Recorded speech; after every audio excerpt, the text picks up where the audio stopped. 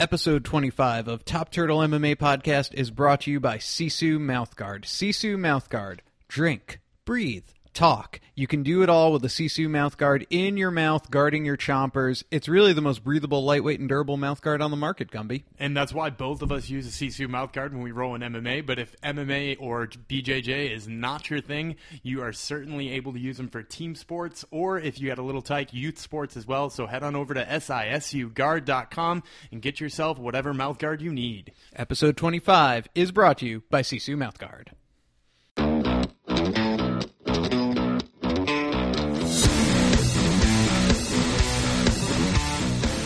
We are rolling. This is Top Turtle MMA Podcast, episode 25. I am joined, as always, by Daniel Gumby Vreeland, the co-editor of MMA-Manifesto.com. I am David Tremonti. Thank you so much for getting us in your eardrums. However it is you do that, we, of course, are available on iTunes, Stitcher, SoundCloud, wherever a podcast is being streamed. We have an RSS feed, no big deal.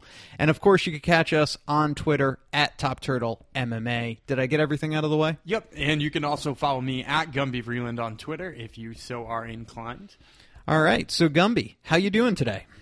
Pretty good. It was a heck of a day for match announcements, even though we've been kind of in that lull as far as getting to see some fights. Yeah, so we haven't had a fight since McDonald Wonderboy. Going through withdrawals yet? Yeah, going through withdrawals. It was weird having a free weekend of no MMA. I watched a lot of old MMA, some early UFCs. But then the UFC gods released some info, and we found out that UFC 202 is nothing short of stacked. It is sick. You have Glover versus Rumble was moved from late July on the Fox card, is now on UFC 202. I assume co-main eventing. I think they said it was co-main eventing, but I'm not 100% sure. There's some other awesome fights on there that certainly could be co-main event worthy. You also have Damian Maia versus Carlos Condit. Yeah, that could be co-main event. I'm actually probably more excited for that one than Rumble Glover.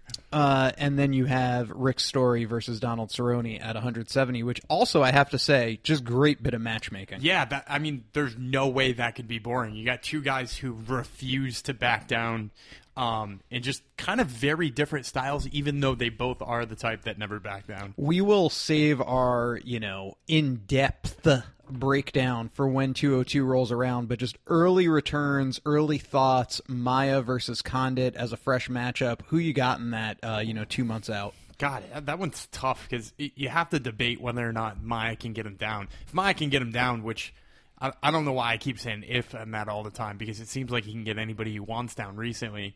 But you have to wonder if he can get Condit down.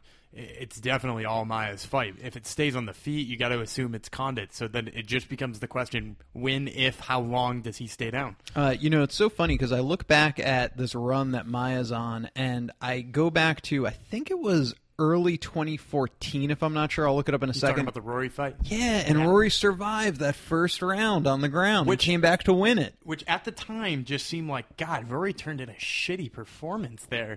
And then now looking back at it, you're like, wow, that really was an incredible performance by Rory McDonald. I was thinking about it this weekend, like, hey, it's so crazy. We haven't had any Rory McDonald free agency news, but then I went and read the fine print, if you will, and he actually has, it's 60 days he can't negotiate from the last fight, so we won't really find out, like... So he's got 60 days exclusive to Zuffa. Yeah, correct. But they've already said, maybe they're going to do some sort of, backroom dealing, but it looks like he's going to free agency. He's going to wait that 60 days out. Yeah, so we'll get something at the end of the summer. He fought June 18th, so, mid-September we'll get some Rory news. Then as far as Rumble Glover goes, I think we already talked about that, but I have a little bit of a conspiracy theory on that. I really wish that was main eventing. Like a fight night or a Fox card, because to me, I'd like to see Glover try to drag Rumble into the deep waters of round 4 and 5. I feel like the UFC is very much rooting for Rumble in that one. Glover's already faced John Jones. I agree with that conspiracy theory, too, because initially when they announced that fight and said it was going to be on with Holm Shevchenko, I was like, they'll main event Glover. Yes. And not because I don't think Holly Holm is worthy of a main event spot, but because I didn't think Valentina Shevchenko was. Well said. Nothing against her. She's been on a nice run, but that screams co-main event to me. Yeah. You know what I mean? And the Glover Rumble one is one with like instant title implications. Yeah, and not that Holm doesn't either, because if Holm goes in there and throws a head kick and knocks Shevchenko into the next zip code, she's going to get a title shot too, but it's not like a two-way title shot deal. You know what I mean? Whereas like Glover and Rumble are both very close to a title shot again. Yeah, and then the other thing with 202 is you have another bout that has instant title ramifications, right? What do you think if Condit were to beat Maia? Is he just right back in the picture for the winner of Wonderboy versus Lawler or Wonderboy versus I think Woodley? whoever wins that is instantly the next challenger. I mean, like, Damian Maia has been on the door long enough. I mean, he's on a 6-fight win streak or some damn thing like that. So, like, he's right on the door, too. Condit just had the tough fight with Lawler. I'd say either of them, really. Yeah, agreed. Now, here's one thing I did want to bring up to you, Gumby, which was, what are your thoughts on the UFC loading up 202, the way they're stacking it? Conor versus Nate is the main event, by the way, people. That would have sold well on its own. They could have gone with more of the boxing model, put that atop, sell your 1.5 million pay-per-views, and you could just put on a bunch of jobbers on the underneath. But they're loading this show up. What do you make of that? I see it as typical UFC. So I think the UFC does something really nice when they have a nice main event that is kind of been killing Bellator because they do the exact opposite. Bellator does go with that pro wrestling model or whatever. Boxing model you said, where when the main event is awesome or the main event's going to draw a lot of eyes, they don't stack the lower card. UFC does the opposite because they want you, if they're going to get 2 million eyes on UFC 200, they're going to make sure everything you see is like a violent finish or a submission. You know what I mean? So they want whoever tuned in that isn't usually a fan to be all in on the company from then on. Yeah, and I think that's what they're doing with 202 as well. I agree. So here's what I do find interesting about it, though. When you look at this, and I think I posed this question to UFC pay-per-view buy rate expert Dave Meltzer on Twitter, I think this year has the chance to break the UFC pay-per-view record set back in the Brock Lesnar era, which I think was 2009 or 2010. Probably 2009, the year with the UFC 100. You look at Nate and Conor 1 did a reported 1.5 million. UFC 200, you figure is going to do over 1 million. I bet you it's close to breaking records. With Brock back. And I think with Brock back, I think it breaks a record. The record being UFC 100 with Brock at 1.6. So, okay, I'll give you that. Let's say it breaks the record. 1.7. 1.7. And then Nate and Conor running it back. If the first one did 1.6, and now he's even more, Conor is more famous than he was in March, that's going to do big. And then you have the MSG show with a potential GSP return looming. That's going to be 4 shows that have a chance. $1.5 million. Yeah, that's 6 million just in 4 shows. That's just incredible to me. Yeah. All right, so other bits of news besides the awesome matchmaking. Stop me if you've heard this, but someone famous has called out Michael Bisping. It's not GSP. It's not Dan Henderson. Well, those two did as well. They did as well. That was last week, though. This week, the person to call out Michael Bisping is Anderson Spider Silva. Yeah, well, and you know what? I think all of these guys are super smart calling him out because, we said it before. He seems like a transitional champion. You use that pro wrestling term. Last time we talked about it, Bob Backlund, 1994, transitional champion from Bret Hart to Diesel. Go on. And it seems just like whoever you want to have the title next, the UFC can almost pick it. So don't get me wrong. I do think he could beat Dan Henderson. I do think he could beat Anderson Silva again. Like some of these guys, I think he could beat. But, I think everybody else sees what we see, too. This is the best chance to get your hand on some gold.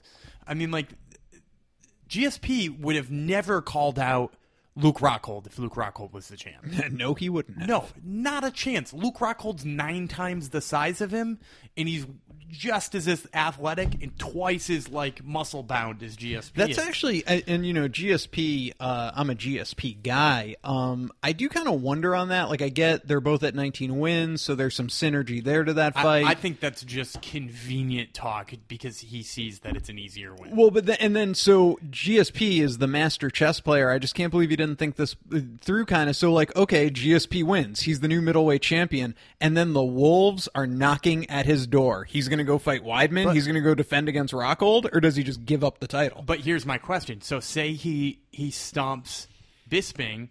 Can he make sure that his first title shot is somebody like Dan Henderson, who he can also beat? Right. And then he's just like, nah, I think I'm out. Right. You know, I won the middleweight belt, never lost it. I'll see you guys later. Right. You know, and he might. You know, and there would be no shame in that. There'd kind of be a little shame. You think there would be shame in that? I mean, this that dude has been retired for like 3 years. But if he comes back and beats two guys who are technically title worthy, but he doesn't come in and stomp, Luke Rockhold. He's not going to stomp Luke Rockhold. Well, that's what I'm saying, though, is that You want him to step into a fight we're all pretty sure he's going to lose. What I'm saying is that if GSP were to come back and beat Bisping, because let's face it, anyone we match up against Bisping in this hypothetical world, we all assume is going to beat Bisping. Or at least has a very good chance. I'd even give Dan Henderson a decent chance. Me too, and I want to see that. But, just then for him to bypass a more worthy title contender, like let's say a Jacare or a Yoel Romero off another win, or a Chris Weidman coming back off neck surgery, or a Luke Rockhold, to get an easy win, I mean, that's just not very GSP-esque. I guess that's true. So, anyway. He always did fight the best of the best. Exactly. So now we'll move, doing this, taping the podcast in late June. The week of the Fan Expo, the week of Fight Week for UFC 200 is stacked. The way we're going to do this, Gumby, let's break down the Thursday night fight night headlined by Dos Anjos versus Alvarez, and then the Ultimate Fighter 23 finale on Friday, and then we will save our in-depth breakdown of UFC 200 for next week's show, episode 26. How does that sound to you? That sounds perfect. Okay. Too much on that UFC 200 to fit two other shows on the same podcast. If you swerved me there and said that doesn't sound good after our pre-production meeting, we would have had some problems. So we'll move now to our Thursday breakdown, which is, of course, headlined by Rafael Dos Anjos defending his lightweight belt against Eddie Alvarez. And we will start right there, Gumby.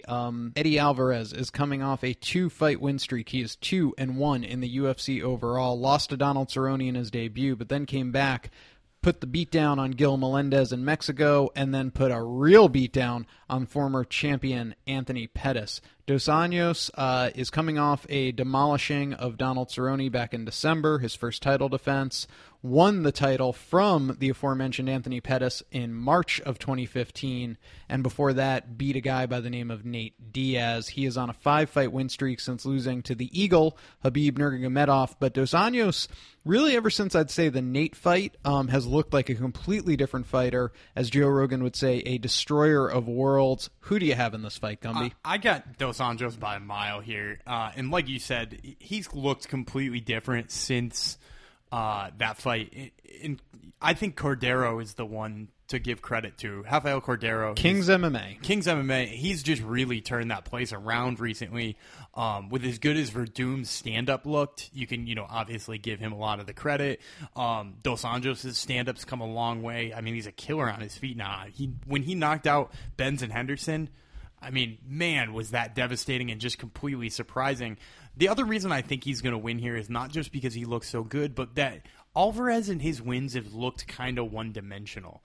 You know what I mean? When he beat Anthony Pettis, did he outstrike Anthony Pettis? He out-wrestled Anthony Pettis. Yeah, I mean, he just wrestled him, right? And, I mean, he didn't look like a world beater against Gil Melendez I think either. he lost the first round, if I'm not mistaken. Yeah, I probably would have given Gil the first round if I remember that fight right. So, under no circumstances am I thinking that, Alvarez has looked like a killer in these situations. So, Dos Anjos has looked exactly like that. He's looked like a killer. So I got to go with the dominant-looking champ over the guy who seems to have, gotten the shot because nobody else is ready for one. Right. I mean, Khabib was he's out because of Ramadan for the summer, yeah. And Tony Ferguson had a fight canceled. He's, of course, on a massive win streak.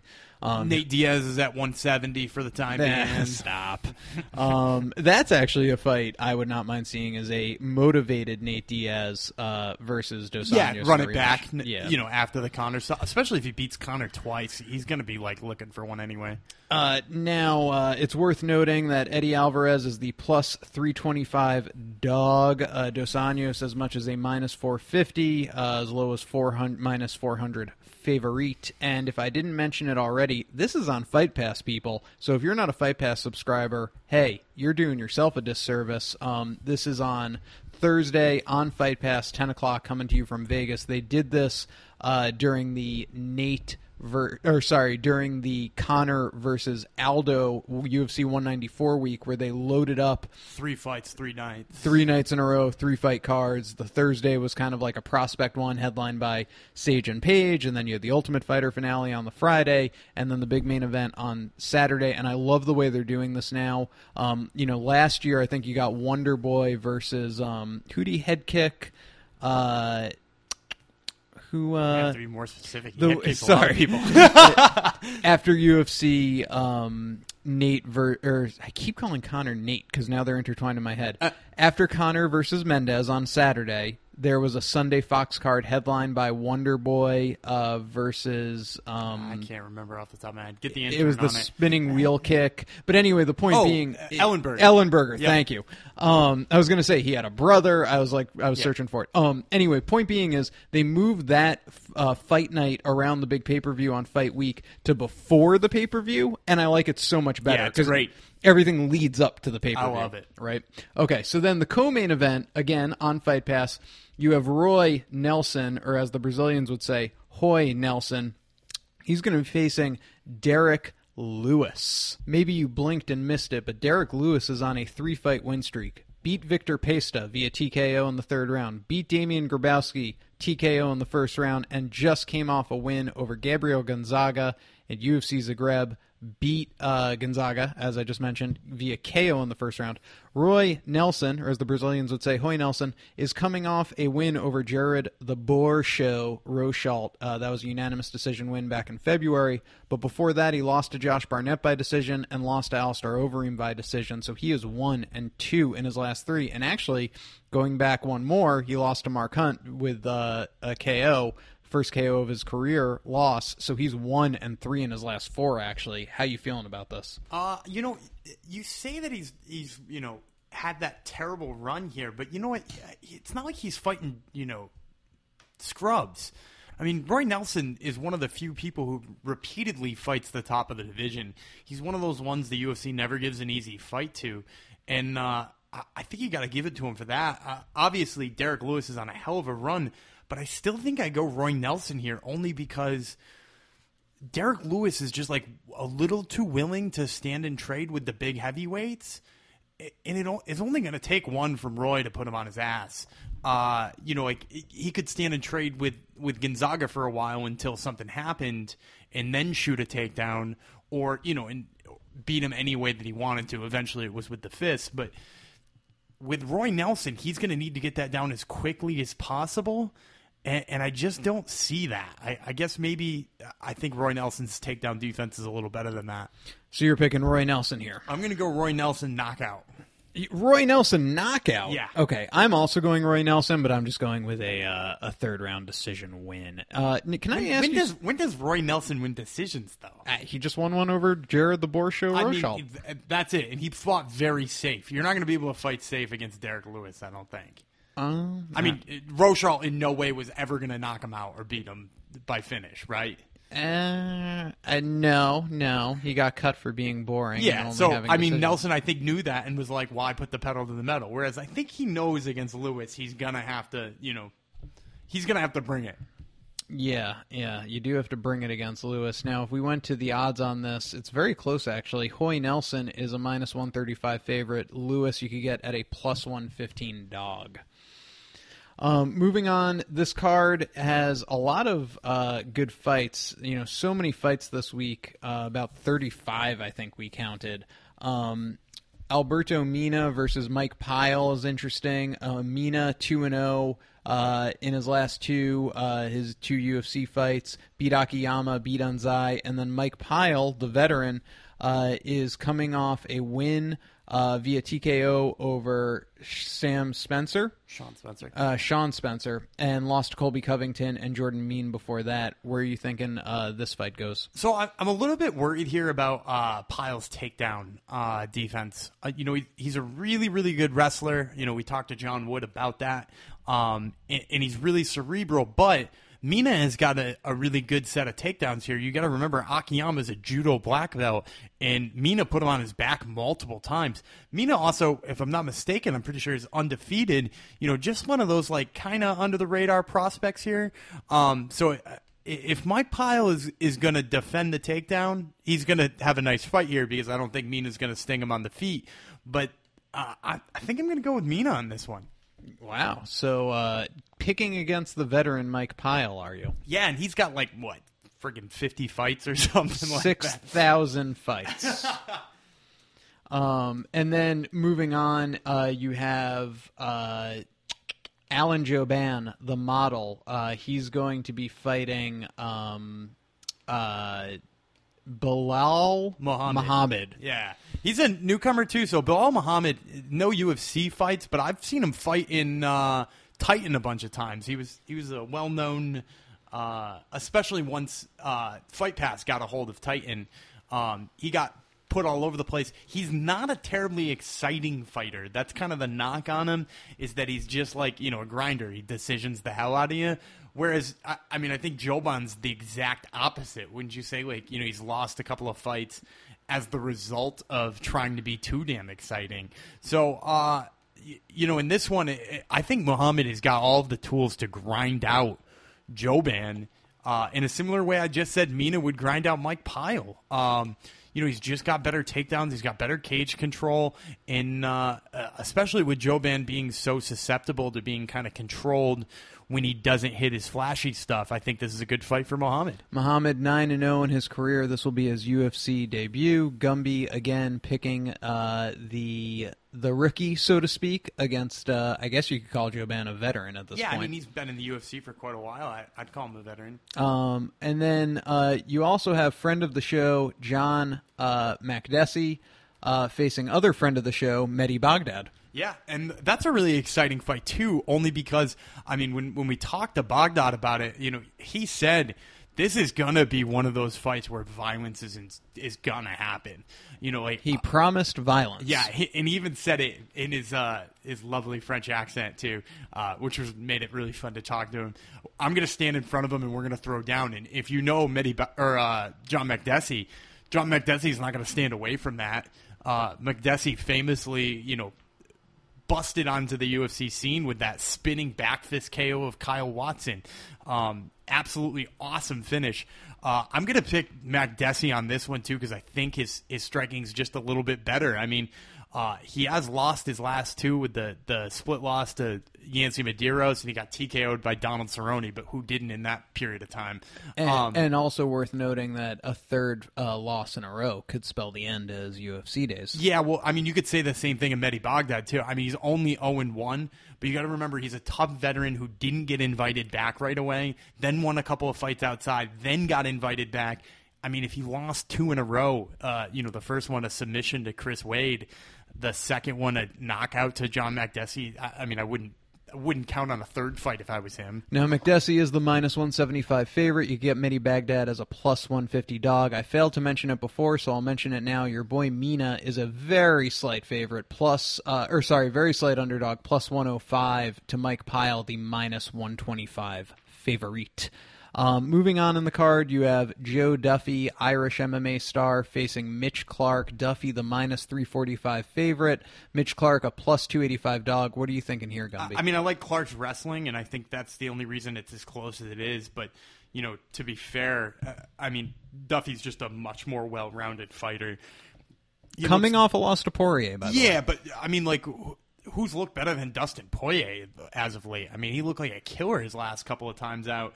So, I still think Duffy's got more tools. The man who beat Conor McGregor, remember? That's right. Rear naked choke, wasn't it? Yeah. So, I think... Outside the UFC. I think Mitch Clark has got a lot of good tools, but Duffy's just better everywhere. That's why he's such a favorite. Don't forget that Mitch Clark has a submission win over Ally Akinta. Yeah, which is pretty damn impressive. It's one of those wins that it just completely slips your mind. It does. Yeah. You never think of Iaquinta giving up a submission. That's like since he's gone on a run. The Michael Johnson win over Tony Ferguson. Yeah, so right. Yeah, you almost forget about it. Yep. All right, so now just looking at the rest of the card, I don't think we have to go in depth here. You're dealing with a lot of guys trying to make a name for themselves, but is there anyone that excites you? You have Pedro Munoz versus Russell Doan. You have Felipe Arantes versus Jared Saunders. Alvaro Herrera versus Vicente Luque. Gilbert Burns versus Lukas Sajewski. And Marco Beltran versus Reginaldo Vieira. I watch so much UFC, I can't even picture half these guys' faces. There's two fighters in there who are facing off that are really exciting to me. Russell Doan has got a really interesting, well-rounded game where he mixes a little stand-up with a lot of grappling. He's fighting Pedro Munoz, who is a really, really, really exciting grappler. He actually just released his own leg lock app for smartphones. That's awesome. Yeah, and I haven't looked at it yet, but I have seen a couple of the videos via other social media outlets, which is kind of fun. There was like a double leg failed to a heel hook, which I was like, I'm not quite sure how that transition could ever happen, but I watched it. It was kind of interesting. So I like that as a hopeful grappling match. I hope it doesn't take place on the feet. And the other one in there is Gilbert Burns. Gilbert Burns is, he was undefeated before he lost last time, so him looking for redemption is going to be a lot of fun too.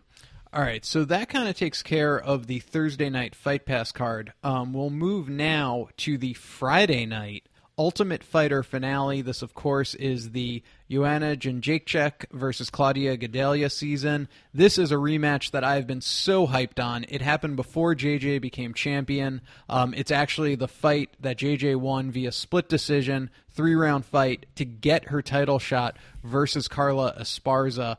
And I just could not be more excited for a women's strawweight fight. Yeah, I mean, this is one of those fights where you feel like, too, if Gadelha somehow wins, the trilogy is just ready to go. Just ready to go. I mean, take my money now. Yeah, and unfortunately, I mean, you want to do the breakdown before I? Sure. So here we go. So you have your champion, Joanna Jędrzejczyk, who's looked like just an absolute killer since winning the belt. Of course, beat Juliana Lima in her UFC debut, then beat Claudia Gadelha to get the title shot.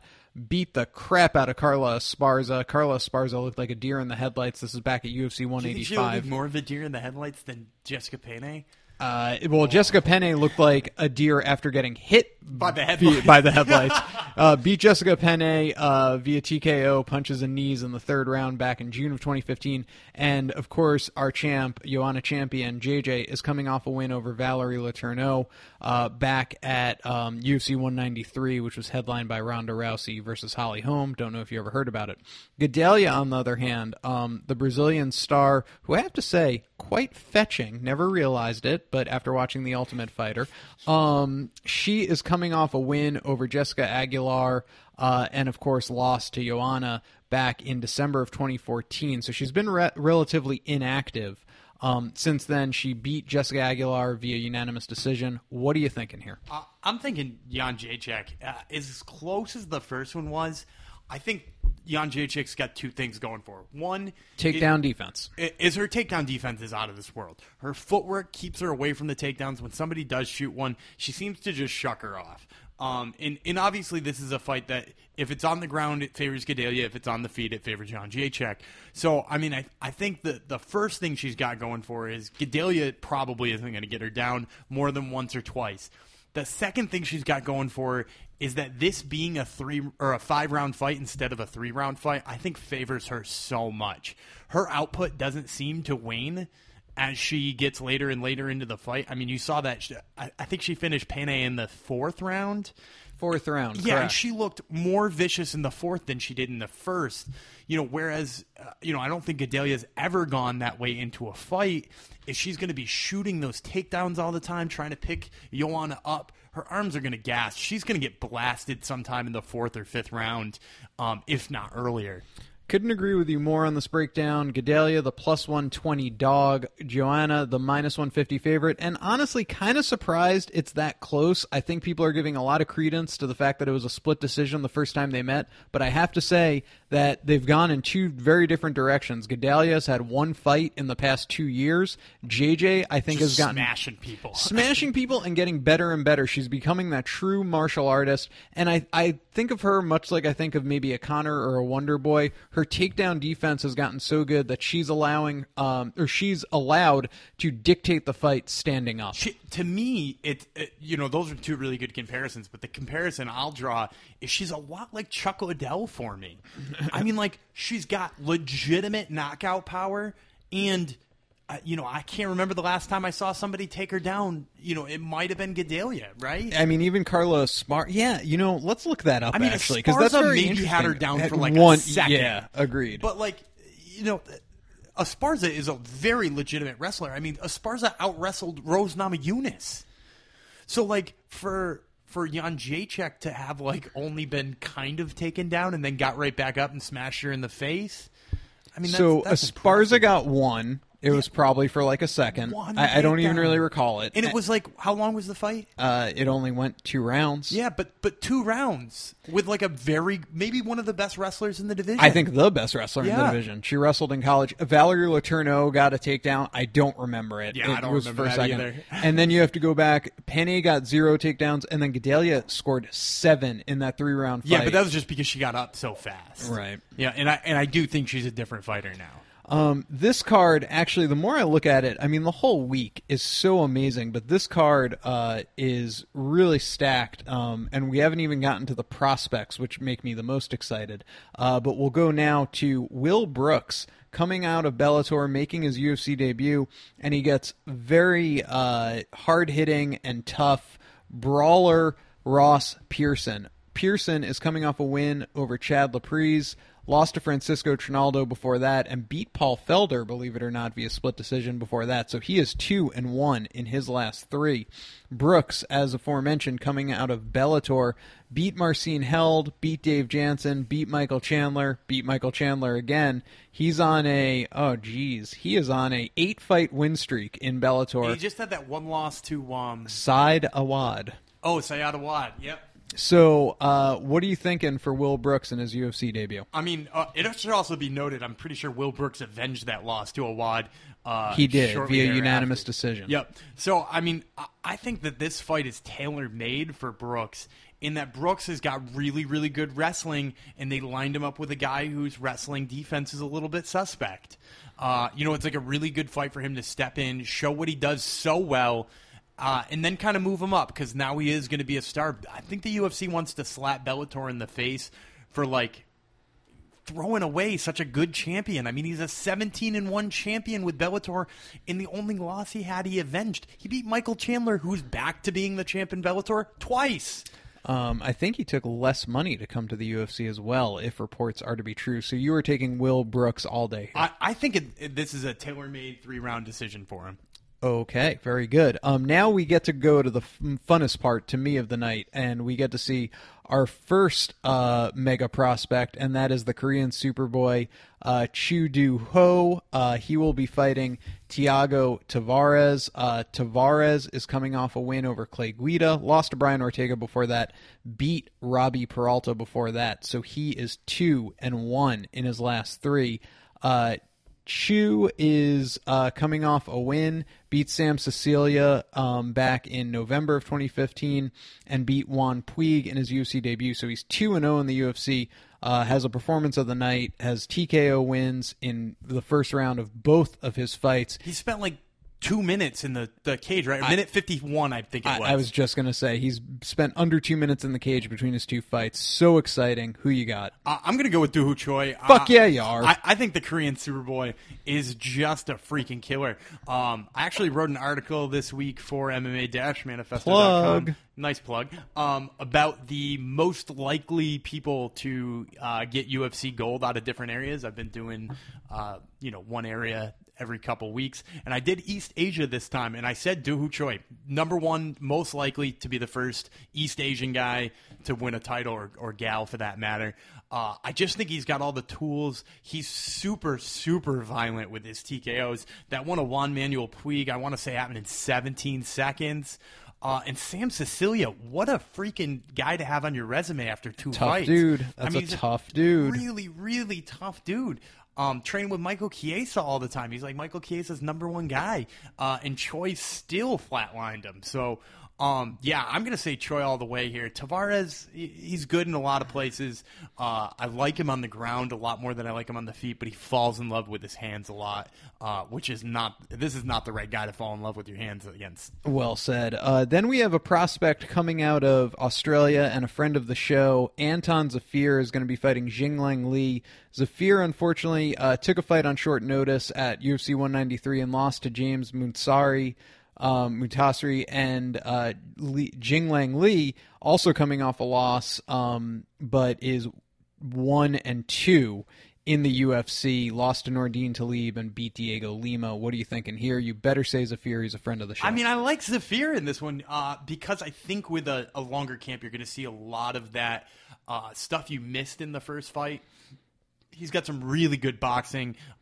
He moves in and out really well. So I think moving in and out really well against a guy like Jinglang, who is really good at takedowns, is going to keep him away from those takedowns. He's going to pepper him on the feet. And I'm sure that's probably what Zafir is planning, seeing as he's so cerebral, the professor, as he's known. Now, before we get to what, in my opinion, is maybe one of the 3 best fights of the weekend, the main event of this night, if you ask me, do you have any feelings on Gray Maynard versus Fernando Bruno, John Moraga versus Matthias Nicolau, Cesar Ferrara versus Anthony Smith, or the Ultimate Fighter finales, which have yet to be determined? So I haven't been following the Ultimate Fighter as closely as I have in the past, so I don't have anything for that. I will say I think Gray Maynard moving up 45 is a terrible mistake.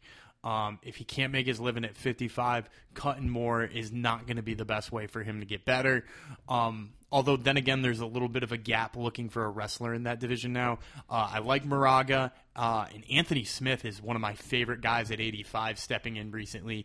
A lot of tools there. Look really good outside of the UFC. All right, and now we get to my favorite fight of the night. You have Jake Matthews, uber prospect out of Australia, fighting Kevin motherfucking Lee. Matthews is 10-1 in his pro career. His one loss to the Texecutioner, James Vick, via guillotine choke. He's 2-1 in his last 3, coming off 2 wins over other prospect Johnny Case and Akbar Areola. Yes, I said Areola. Kevin Lee, on the other hand, is coming off a win over Efron Escudero, lost to Leonardo Santos before that, and beat James Muntasri before that. So he is 2-1 in his last 3, but it is worth noting that in the UFC, he is he's 5-2. Yeah, and the only other loss, Ally Aquinta's short notice, I think it was like 4 days in his UFC debut. He is just a largely underrated grappler. His wrestling is so good. He does wrestling seminars for people.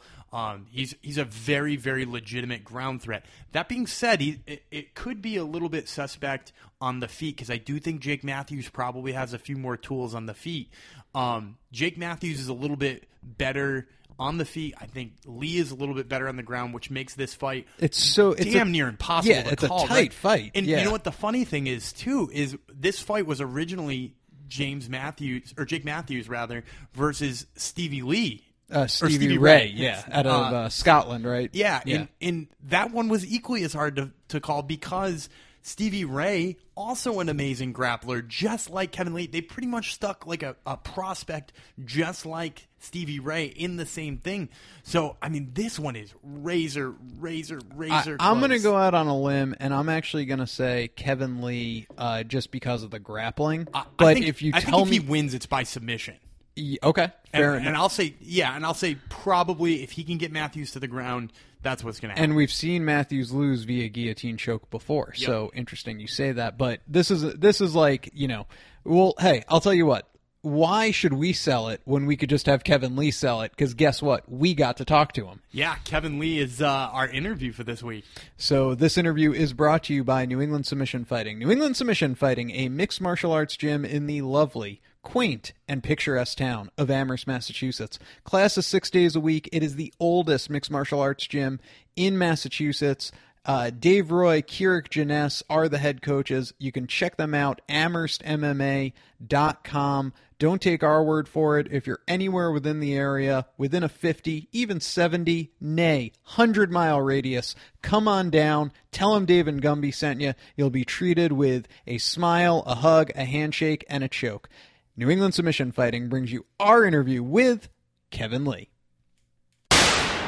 This is Daniel Gumby Vreeland here with my co-host Dave Tremonti, and we are here with the Motown phenom Kevin Lee, who fights at the Tough Finale July 8th against Jake Matthews. Kevin, you decided to take this fight kind of on short notice. You only got about a month to prepare for the fight. You've taken short notice fights before. What's so intriguing about them to you, and what's the really difficult nature about them? For me, for this one especially, it's always the weight. The weight's the biggest problem with taking a short notice fight for me. I said if we didn't cut weight in MMA, I would fight once a month for sure. I'm always in shape. I'm always around the gym. But usually it takes me a good 8 weeks to cut the weight in the proper way. So for this one, I've hired a new nutritionist to kind of counter that for me a little bit. So, things are going smooth. It's going to work out just fine. But, me, I like taking the fights and I like the money for sure. So, the more they keep coming at me, the better. And money is never a bad thing. Now, there is a new weight cutting procedure in place. You have to be about 8% of your fight weight, I believe it is, 8 or 9% on the Tuesday before a Saturday night fight. So how do you approach this weight cut differently, knowing that you have to be within 8% on Tuesday before the fight? Is that going to be a challenge for you? Well, from my understanding, they aren't really going to hold us to it. There's no real, nobody set forth any penalties for coming in over that 8%.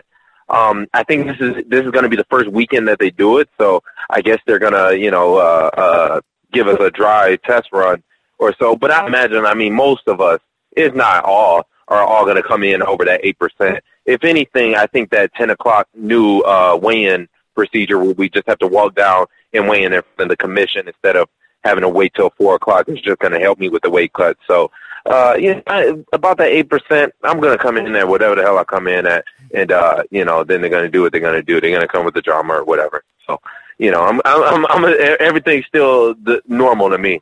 You're a guy who's, really out there on social media. You're really great at selling your fights. Earlier in your career, you were calling for a fight with Sage Northcutt while he was on the rise. Is that still something you'd like to do down the line, or was that something you just kind of wanted to be the first one to take the luster off of him? No, I was trying. It does, with him losing, it did kind of take some of the steam away from it, but, I was still trying to get it for this card. If he would have won in February, I think that would have been the fight that they put together for UFC 200. But, and I was still trying to get him on UFC 200 if his opponent was to pull out or, they got him fighting some cans. So, if they would have wanted to make a shift and, make it a real fight. But I think with him coming off a loss, they don't want him to take 2 losses in a row. And they're going to protect him a little bit. But, in the end, I'm still looking for that fight. He's definitely an easier fight than Jake Matthews is. And Jake Matthews is for hardcore fans that really know the sport. They know the kid's legit. He's got 10 times more heart than Sage and 10 times more skill, but 10 times less of the name recognition in the World War. So, you take it how it comes, Now, we have to rewind just for a second. I want to make sure I didn't misunderstand this. Did you say you still want to fight him at UFC 200, meaning you would fight Jake Matthews on a Friday and then come 24 hours later fight Sage North? Did I get that right, or did I misinterpret? No. We would switch around the contract, and I would just, kick Jake to the curb and take over for old Sage there and save UFC 200 for the UFC. So, no, I would kick Jake to the curb. The athletic commission wouldn't let me do it. As fun as that sounds, cutting the weight after I fight on Friday doesn't sound much fun at all. No, so I don't see that happening. No, that sounds terrible. So, keeping with the same theme, obviously, Sage Northcutt, a guy you called out a lot. The Twitter spat with Will Brooks was heavily publicized throughout media outlets. Why Will Brooks of all people? What about Will Brooks made you want to welcome him into the UFC? I don't really know. I don't know. Will's tough. Will's like one of the toughest. Can I curse or no? Yeah, you can curse. Curse away, man. Oh, okay, yeah. I mean, Will Brooks is one of the toughest motherfuckers that are, that is in the division for sure. I ain't taking nothing away from him. That's what I want. I want tough fights. The tougher the fight for me, the more I can get up for it. And I think those have always been the fights that really showcase what I'm best at. It's always the fights where, like, I think the guy's a bum, and I'm like, I'm like, yeah, I guess I'll fight him. But, it's the fights that really get me going that where I could prove something, you know what I mean? Like if the guy I think is really tough, and Will Brooks is a world champion, and, will be a top contender, I think, when he gets over to the UFC. So, I wanted to take some of that luster from him, especially if they were going to have him fight in Chicago. I'm from Detroit. All my fans would have came out from the Midwest. I rule the Midwest. So, I got plenty of fans in Chicago. He's from Chicago. It would have been a great fight on the card. But, I guess he's got a bum manager or whatever he's going through because apparently they don't want no piece of the Will Brooks business. So he might go over to ONE FC or something like that. They might just Ben Askren his ass. So I'll leave him alone. The man has enough troubles as it is, and he don't need to get beat up on national TV for 10 G's by me, he apparently he has enough trouble. He got to stay out that unemployment line. People who don't have problems, let's talk a little bit about a couple of the people from your gym. Obviously, huge wins from Miesha Tate and Brian Caraway recently. What do their recent wins do to the feeling in the gym? Is there more momentum? Do you feel like you get energized behind the positive momentum in the gym? Oh, yeah, absolutely. I mean, and through all of Vegas, really, not even just in the gym, but it's so good to see somebody that you spend every day with. You do the same things, and when you see them accomplish things, especially like Miesha, she won a world championship, and it just really puts it like, she comes to the gym and she brings the belt with her, and you can see it. Her locker is like right above mine, or like right next to it. So I can see it, so it just makes it even more of attainable for a goal for me. And, it just gives you a little added motivation. Sometimes when you train in these places and you kind of train with like a little lower level fighters and lower level names, even if they might be just as tough, sometimes it's hard to see the end road. When you can see it and it's right there in front of you and, big shiny gold, I mean, what more can you ask for? Absolutely. That's some positive motivation right there. Now, Kevin, you are fighting during International Fight Week. You're fighting on the TUF finale the night before UFC 200, and we wouldn't be doing our job if we didn't at least ask your opinion on this. Big news coming out last week, Brock Lesnar making his return to the UFC at UFC 200. Yes, sir. What's your take on that? Does he have a chance here against Mark Hunt? Because he hasn't fought now going on 4 or 5 years, went out on 2 losses. What's your take on his return? He's doing it for the money. I mean, I don't know. The man must spend a lot of money. He must be Floyd Mayweather without all the flash. If you ask me, I don't know. He's gonna lose a couple brain cells, but he's gonna make a couple dollars. So, and I ain't hating on it. So I probably would do the same thing if I'm being honest. So, he's doing it for the money, but he's gonna go out there and Mark's, I don't know. Mark's gonna put it on the boy. Mark's a Samoan, They fight for fun. Like, they fight outside of bars for fun. If you fighting somebody like that just for the money, he do it for fun. So I'm pretty sure he'd be more than happy to beat Brock's face in for like a Corona,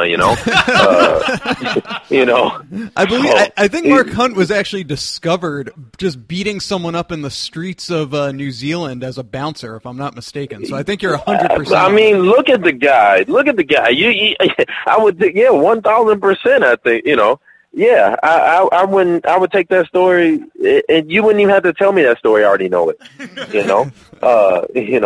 Brock. He probably grew up on the farm, out in the fields. Probably never got into a confrontation in his life. And you see it in his fights. He doesn't like get hit. He doesn't really. He don't like no confrontation. That's the wrong man to pick a fight with if you don't like no confrontation. Tell you that right now, Said. Well, we will end on this, Kevin. You fight Jake Matthews on July 8th. Yes, sir. When the fight is over and Bruce Buffer's making that announcement, what is he going to say? How is this fight going to end? Jake will break in 2 rounds for sure. He's never fought somebody like me. He's never fought somebody as experienced as me. Someone who can match him and surpass him in athleticism. He's getting by on these fights with heart and athleticism and being younger. I'm just as young. I'm just as fast. I'm just as athletic, and I got a lot more fight experience. And, he's been fighting these bums over in Australia. They're bringing out Canada for him to fight him and kind of build him up in front of his hometown. He's coming to my hometown for this one. He's going to be breathing in some of this Vegas dry heat. He's going to be a little tired because of the time difference on that. He'll break in 2 rounds. He'll get in there. We'll have a good first round. He'll realize I ain't going nowhere. He'll realize I'm faster, I'm stronger, and I'm more technical, and he'll break. Well, you heard it here first. I can tell you from a fight fan's perspective, there will be about 30 fights that week.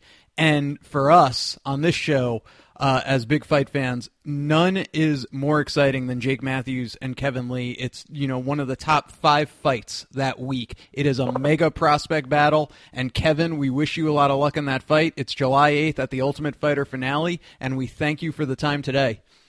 Very much, my man. Thank you. I think, most hardcore fans are looking at this fight as, showing the future of 155. So I think you're dead on with it. All right, there you have it, Gumby. Kevin Lee. Yeah, he is a really fun guy in the mic. The UFC ought to give him the mic more often because he'll say funny things like, that line about Mark Hunt is my favorite. Yeah. He'd have fought Brock Lesnar for a Corona. Yeah, he's awesome, man. So that was awesome that he got a chance to catch up with us, or we got a chance to catch up with him before his big fight. And like I said, I could not be more excited about Jake Matthews and Kevin Lee. Just one of the best matches of the 35 fights that'll take place. Probably more to be added when you have the tough people in there. It might be 40 fights before all is said and done. So one, as we kind of, wrap up here, one sad note to pass on, which of course, Ryan Jimmo passed away, hit and run. He was the Canadian MMA fighter, recently cut by the UFC, but a very exciting fighter to watch, and just more bummer news for the MMA world this year. Yeah, and it's particularly really sad just because of how young he was. In the stories that have come out about what a great guy he was, too. I saw something from Burt Watson about how he was just like the kind of guy who no matter who he knew, who he saw, he'd like walk up to him and hug him. Just like a very genuine, very, very nice guy. So it's sad to see him go, in addition to obviously losing an amazing MMA talent. I will never forget his 7-second knockout of Anthony Perosh. Is that the record now, or did Duffy beat that? I don't... I think probably they still give it to Todd Duffy. Was Todd Duffy 6 seconds? Yeah, you're probably splitting hairs on that. But that knockout was way more vicious than Duffy's. Also worth noting, he has a win over Sean O'Connell, who put on a fight of the year performance last week versus Bose. Yeah, so just amazing talent, awesome guy from what I've heard. Obviously, we've never interviewed him or met him, but just a stellar human being, and it's sad to see this kind of stuff keep popping up in MMA. Absolute bummer to end the show on, but our thoughts are with Ryan Jimmo and his family, and hopefully they catch the assholes responsible yet again another week with bad news in the MMA world. But we will be back next week with our preview of UFC 200.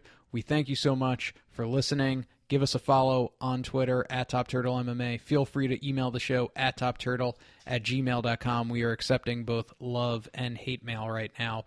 I am David Tremonti. I was joined by Daniel Gumby Vreeland. Thanks so much for listening, and we'll be back next week with the UFC 200 preview.